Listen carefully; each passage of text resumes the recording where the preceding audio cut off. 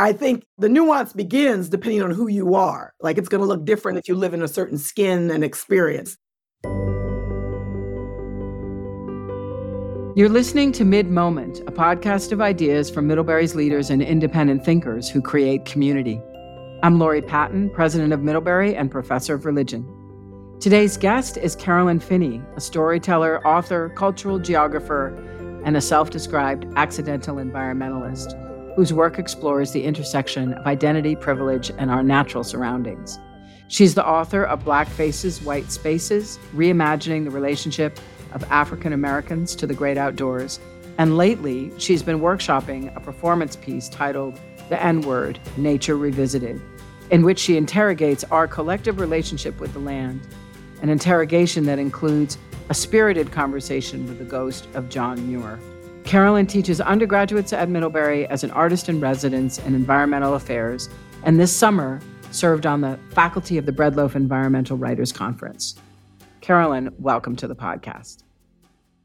I want to begin with a quote that, as I was thinking about this, that I think really resonates about your work. And so if I could read it and just have you maybe talk a little bit about it, that would be great.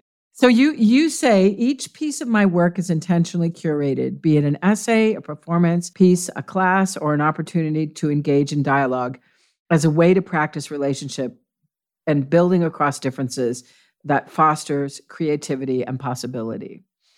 That feels like an essence statement, about who you are and what you are.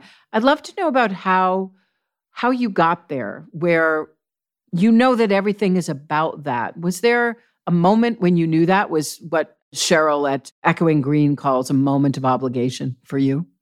Oh, I love that too. Look at you saying some things. That's a great question. A moment of obligation. So there's a lot of different things I can say. And I want to say that as a child, I hate, sometimes it's like, well, I'm going to go back to the early days, right? But to think about what did I love as a child? Like, what do we care about as children? And I don't think people ask children that. That's an aside very often to say, like, what do you care about? But I was fairly obsessive about any number of things. I think the first public service announcement around the environment, remember, was the Crying Indian in the 70s. And the reason why I remember it, I teach about it, but I remember it so specifically because I became one of those obsessed children around when I see people littering, and I'd have to follow after them, pick up after them. I was probably really annoying. I think about how much I loved the idea of different places out there in the world. And I say that because when I was 9, 10, 11, for a year, my parents had this program. I don't know what it was, but once a month, I got a box in the mail. It was some scholastic program that I would get a box in the mail, and it would be about a different country every month. So there would be a booklet about the country, a stamp, a little craft from that country, because I remember exactly what I got from Japan. I remember from the Philippines. I still remember. And I couldn't wait every month to get that. So there was like a love of place that was there. And by the time I hit around 14, I discovered theater. And like a lot of people and a lot of kids, the thing that I discovered not was simply that I felt like, oh, I'm pretty good at this, but there was an emotional release and there was an emotional acceptance by other people of me. That I remember the first time I auditioned for something when I was in 9th grade at high school, and it was on a fluke. I just said, I'm going to go. And it was some comedy of manners from a long time ago. And I went in to audition for The French Maid. I still remember this. Oh, God. Yeah, it's because when you can remember these things. And the only reason I didn't get the part, by the way, was because they told me you were great, but you're a freshman, and they had to give it to the senior. Yeah. Nina. I still remember it, right? I still remember it. But I remember when everybody responded and laughed and just accepted me. And there was something about that was happening at the same time that made me initially, which is why I pursued acting and theater for so long, this sense of acceptance. So I want to say that all of those things kind of fed into the way as an adult I went forward. Though initially I first went to college, but my parents did not want to allow me to study theater. So the second year I dropped out. I loved school, but I was like, at 19, I said, I'm going to New York. This is what I'm going to do. And so for the next 11 years, that's what I did, right? I focused in a very particular way. I want to say that towards the end of that time, I started backpacking around the world. And I always talk about that, but it was really a pivotal moment for me in the 80s when I said, I was married young at the time and Pan Am was around and we got our around the world ticket for $2,500, which we saved for a year. We got Lonely Planets, we got backpacks. I'd never done anything like that. That blew my mind and changed my life entirely. And there was something about the movement, my ability to see myself out in the world, being in this skin that I am as an African American, as someone who identifies as a woman at the time, as a young woman, as a girl. I could be out in the world and people didn't know where I was from. And I realized there was a lot of freedom in that. So underneath all those things, there was something about having a sense of freedom and independence and a responsibility to that. And what did that mean in terms of obligation beyond myself? And I was only able to articulate that later on in life, not then. But I could see that there were pieces. For some people, they thought, oh, you don't know, you're not committed. You don't stay with anything forever, or you're always on the move. Other people understood that, said, oh, you are seeking, you're out there, you're looking. Because I just wanted to be fully engaged and of the world. So one thing that really resonates about what you just shared, Carolyn, is I know from other pieces that I've read about you or things that you have written about the place that you grew up in, where your parents were stewards. I believe that there's this really interesting connection. I also grew up in a 1756 farmhouse that was deeply, profoundly emplaced. And I do think that there's a way in which travelers who are easy with moving in different spheres and traveling, both intellectually, culturally, as well as physically, oftentimes we have a deep sense of grounding. It's either, you don't have a sense of grounding or you have such a deep sense of grounding. It's a particular geography. And my guess is, like me, I bet you can name the path that kind of created the thing that you thought about in 5th grade, the little garden, rock garden. I can name you all the places in the place where I grew up that shaped my imagination. And it does help you stay grounded when you move about in the world. That's my instinctive response to what you just said, but I'd love to share if that resonates with you, because there's so much richness in your tale of where you grew up in Westchester. Yes. And I'm conflicted, right? Because so for listeners who wouldn't know this, and this is sort of the story that I had no idea was going to be the center of the way I work and communicate with the rest of the world, was that my parents, who grew up poor and Black in the South, were part of the Great Migration, came up to New York and got this opportunity by a very wealthy family who owned a 12-acre estate in Westchester County, so 30 minutes outside of New York City, and they needed caretakers for this absolutely stunning estate. 12 acres, fruit trees, vegetable gardens, flower gardens, a small pond, swimming pool. And my parents took that job, and my dad was the chauffeur, full-time, landscape gardener, caretaker. And there were 2 houses on the property. My parents lived in the gardener's cottage. And my parents thought they couldn't have kids. And that's a longer story with my mother. And I think things that happened to women of all walks of life, but particularly those who are poor, that there were decisions made in which she had to go into the hospital for something without, the doctor asking her permission, because they didn't think she could emotionally handle the information. And so she thought she couldn't have kids and got really depressed. And one of the owners of the property suggested adoption. And the thing is, I only found this in later years, like not that long ago, that it was because of that family I was adopted. I was born in New York City, adopted through Spence Chapin, which is still there as an adoption agency. And they adopted me. And then I always say they relaxed and had 2 boys. So I have 2 brothers. So this property was in a very wealthy, all-white neighborhood. And I always say it, Schaefer of Schaefer Beer next door, Wingfoot Golf Club around the corner. I was told Harry Winston had property down the street. I mean, you can kind of picture the wealth. And we were the only family of color, the only Black family in that neighborhood, well into the 90s. And even then, when a Japanese American woman moved in, and I was long since gone, me and my brothers were grown up, I heard she moved out. So I don't even know now if there are any families of color in that neighborhood. The estate the owners were great. I mean, I have to say, looking back, we were allowed to go anywhere on the property. We could use the swimming pool, rowboat on the pond. We were allowed to do that when they were in town, because they didn't live on the property full time. They had a place in the city. my parents would say, don't go on the back where the pond and the pool is when they're in town. But I will say living on this property meant that we had to know how to swim very early on because there was these bodies of water, these small bodies of water, and we're kids running around, not listening to the parents. So in case we fell in, we had to be able to save ourselves. So my sense of, when I think about now, I was just reading something else about Black people were in conversation saying how many Black people don't know how to swim and how there's this long history and association with water and how my own experience, while if I talk about the ancestors, yes, that's true, but my own experience personally was not. Right. It was like, I learned how to swim early on. It was kind of brutal. I remember being thrown in and like, swim. Yeah, figure it out. Yeah, that's right. We're going to figure it out. I think about the property, I can talk about when you just said the rock garden, like there was this really big oversized rock that had a natural seat cut out of the middle. And I used to like to get on that rock and pretend it was a horse. Yeah, totally. Like stuff you remember so clearly. Yeah. Yes. And yet I think what's so powerful about the story you tell about that experience and that property is kind of the nexus of your later work in life, which is when it was conserved. And this, when I was reading about this and listening to you talk about this, it struck me so powerfully. When it was conserved, your family was erased from that process. The people who had stewarded it for so long, right? Stewardship is so much a part of the language of conservation.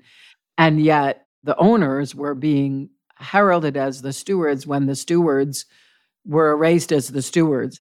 Yes. And I want to say the new owners, right? Because that's the thing to remember. The original owners who were responsible for my bringing myself into my parents' family, who cared for me, they had passed away. So that property got sold. Right. And it was suddenly this new owner, and he was a single person, the guy at the time who came in. And at that point, when the conservation organization came in to put the easement on the property, that's when it got erased. And that was right when I was back in school and working on my doctorate. So there was a way, came to my attention personally because I knew what was going on, right? My family would tell me this thing, but I was roaming around, moving around, traveling around, doing what I was doing. I'd come back home to visit. And so I kind of knew this stuff was going on. But being back in school and studying as a geographer, looking at all the questions of political ecology, landscape, place, ownership, privilege, representation, naming. Suddenly it was personal. And the thing is, I actually if I'm talking to an audience, I'll say, it's actually personal for everyone. But I think there's a way within which, for some of us, it's not part of the everyday, right? And, as another but for me, it became so personal that I started to look at it through the lens of what I was learning about how to look at it. Totally. And I think what resonates with me so powerfully, there's no reason why you would have known this. I've written a novel I've never published about the land where this house was, the Native Americans who stewarded it. There's a story, very powerful story about the woman who probably helped grow crops in that area. And then the story of the family who built the house, and then contemporary. And the reason why I mention it is because the memory of landscape, particularly in New England, is only now, thanks to people like you, being truly textured by all the people who cared for it, who loved it. And it's fairly clear that there were all sorts of really interesting relationships to the land by people who were indentured and or enslaved through Gloucester and the slave trade in Gloucester. This was in Danvers, Massachusetts, the Salem Village area. And what we know of the people who worked in that house is that they were then probably released from indenture and an indentured capacity and moved to a place in middle Massachusetts, Worcester and Natick and all those areas where, in fact, lots of connection. And I think sometimes in the conservation world, both that land as well as some other family land that I've been part of has been put into conservation easement. And so I know that easement process, and I know that people think of it as a single event that then the story's done. It's almost like the conservation process ends with that story. And you're like, wait, no, it's just the beginning of the story. I'm wondering if that resonates with you at all, given that you're an expert on these things. Yes. Well, I don't know if I'm an expert, but I got some things to say about it. So I think, I try really hard to think about someone else's position. I think that a lot of people I've met who are in the work of placing conservation easement are generally very thoughtful, caring folks who love the land and the landscape and have also been educated similarly to the way I've been educated in the world about how to think about it. Right now, I think the nuance begins depending on who you are. Like it's going to look different if you live in a certain skin and experience, right? And come to that. Having said that, I think that there's a lot of not knowing about our past. I also think, and this is just my opinion, and I just, love to read and look at stories and what's going on daily in this country. And oftentimes the resistance, and I say it very gently, but clearly, to wanting to understand the complexity. I love the idea of the textured landscape and the textured history. And folks' resistance to actually looking at that. I read something very recently, a professor from, I believe he was from University of Pennsylvania, and the article was talking more broadly about our political differences, but he was saying what we've lost is the shared American narrative. And actually, I would have, if I was in the room with that person, I would say, well, there's an assumption about that shared American narrative, that it was never shared. It depends on who you ask. And for me, the opportunity is how do we develop the skill set to actually look at that textured history and how we see ourselves in that, And I think that's the part that people resist. If I'm more generous to say people don't know how to do, but also depending on where you stand on that, it means that, the next question might be, well, what am I supposed to do about that? How do I respond? And I want to say, and we can come back to this because it actually, in the experience of being on that land, of my family having to leave in 2003 after my parents cared for it for nearly 50 years, of new owners coming on, a new owner coming on, a conservation easement being placed, then it being sold again to another new set of owners. Now we come to 2020, and I've been talking about it for a long time. And suddenly in 2020, in this moment of, yes, we're having a pandemic, and we're also having a larger and more expanded conversation about race matters and environmental justice for a variety of reasons. George Floyd, Christian Cooper, there are a lot of things happening, right? So we're paying attention in a slightly different way. Suddenly there's this, and I say suddenly, I shouldn't say suddenly. I want to say in this moment, there is an opportunity for those who haven't had to consider before a way forward differently are now considering a way forward differently. So now I have this opportunity. Folks like the New York Botanical Gardens that reached out to me and wanted to talk to me about supporting me and how I could come and do this work. And I started telling them this story again about the estate. And also I spoke very specifically about a cherry tree. So my father, when they were living on the estate, had given my mother this cherry tree on their 40th wedding anniversary, a weeping cherry tree, and couldn't take it with them. And it was just a little story.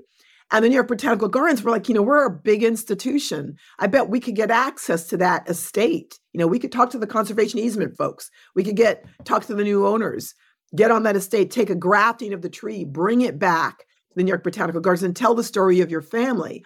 What moved me most, I was like, oh my God, that would be amazing, was they thought of the idea. Right.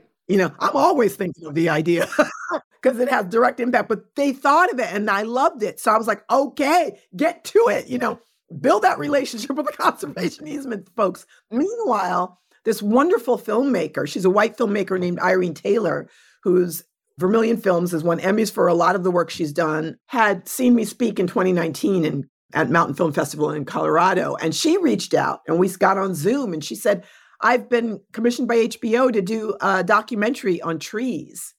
And I want to talk about different trees in relationship to different people.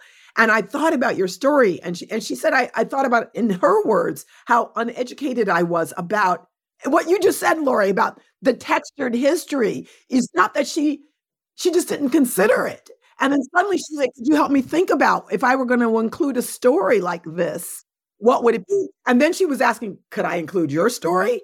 So I want to say to you, in 2021, we had the president at the time, who was a woman at the time, she's since stepped down, of the conservation organization, and one of her associates who was the forester. We had a team of HBO, the cameraman, and Irene Taylor. I had two friends who were working with me, Dr. Omi Jones and a young Zaire Love, who I'm hoping to bring to Middlebury. By the way, she's an amazing young filmmaker, come onto the property in 2021. I hadn't been on in 18 years.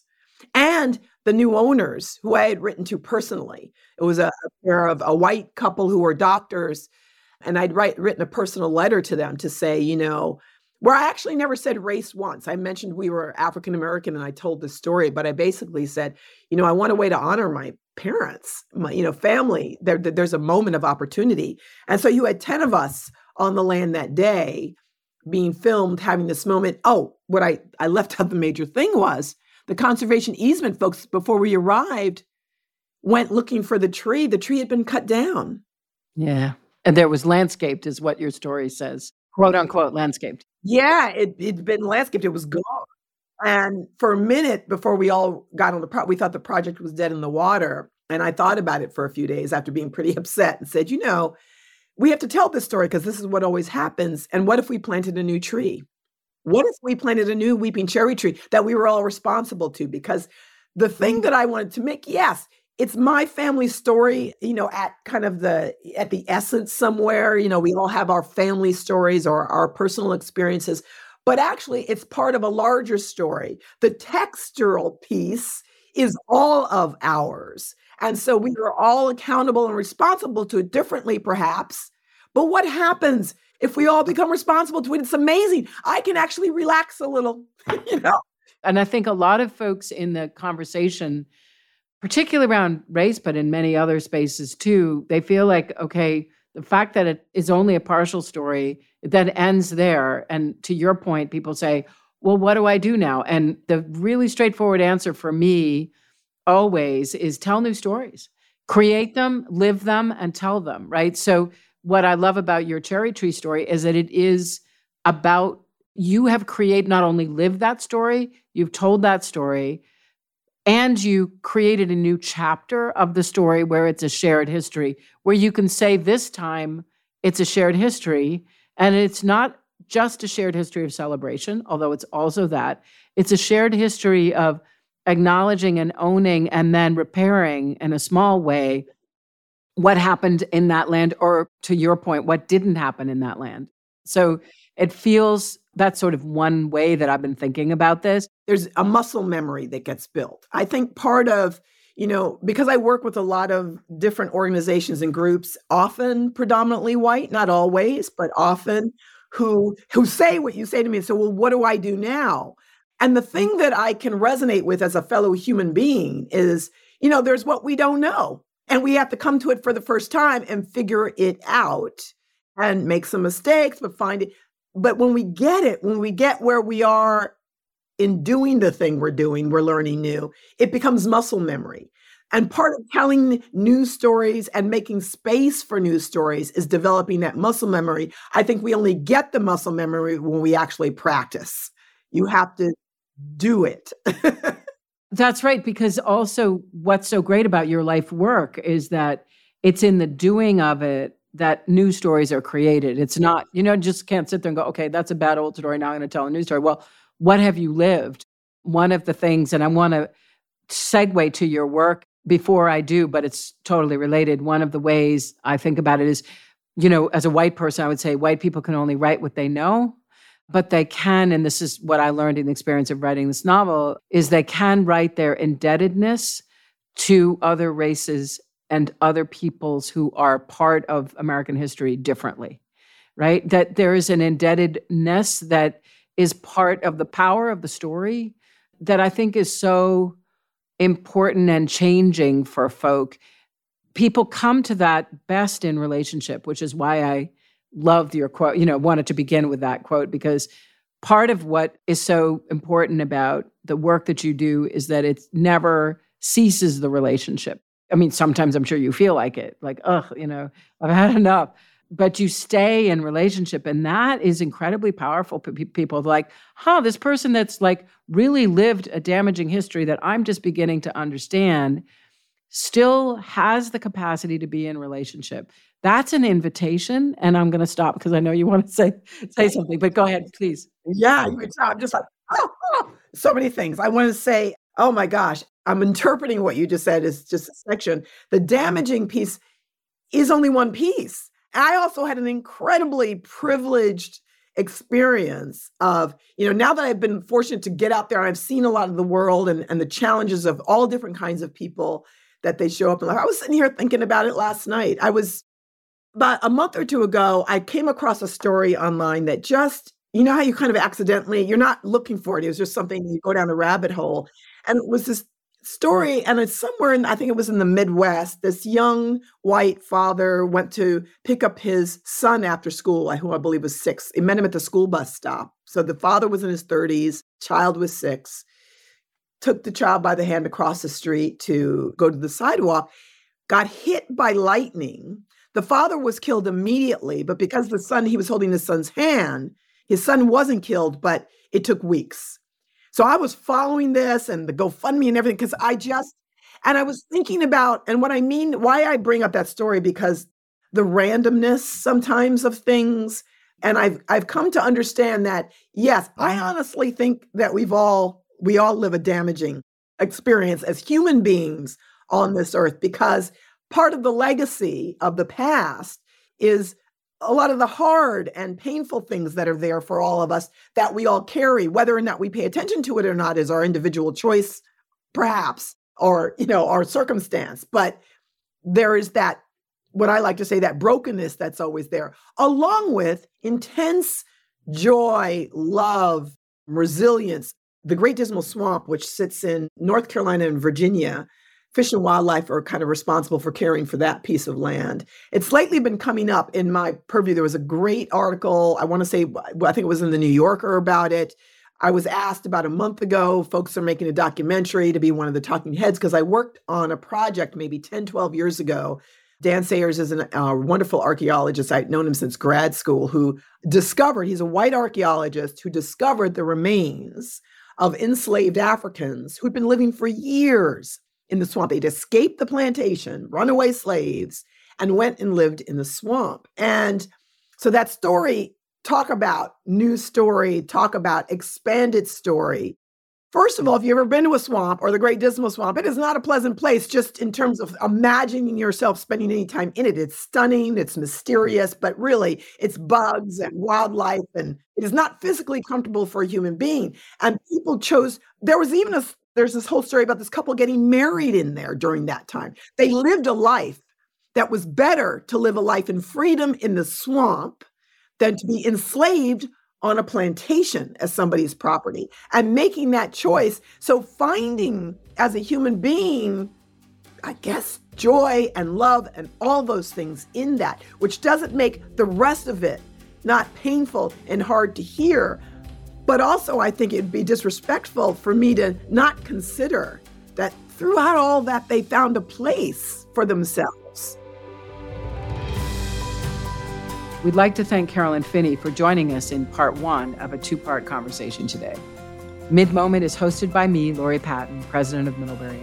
The podcast is executive produced by Matt Jennings, editor of Middlebury Magazine, and produced, engineered, and edited by Caitlin White and the terrific folks at the podcast agency, University FM. Research on this episode was provided by Sarah Thurber-Marshall. For more conversations like this, subscribe to Mid-Moment on Apple Podcasts or wherever you get your podcasts. Thank you for listening.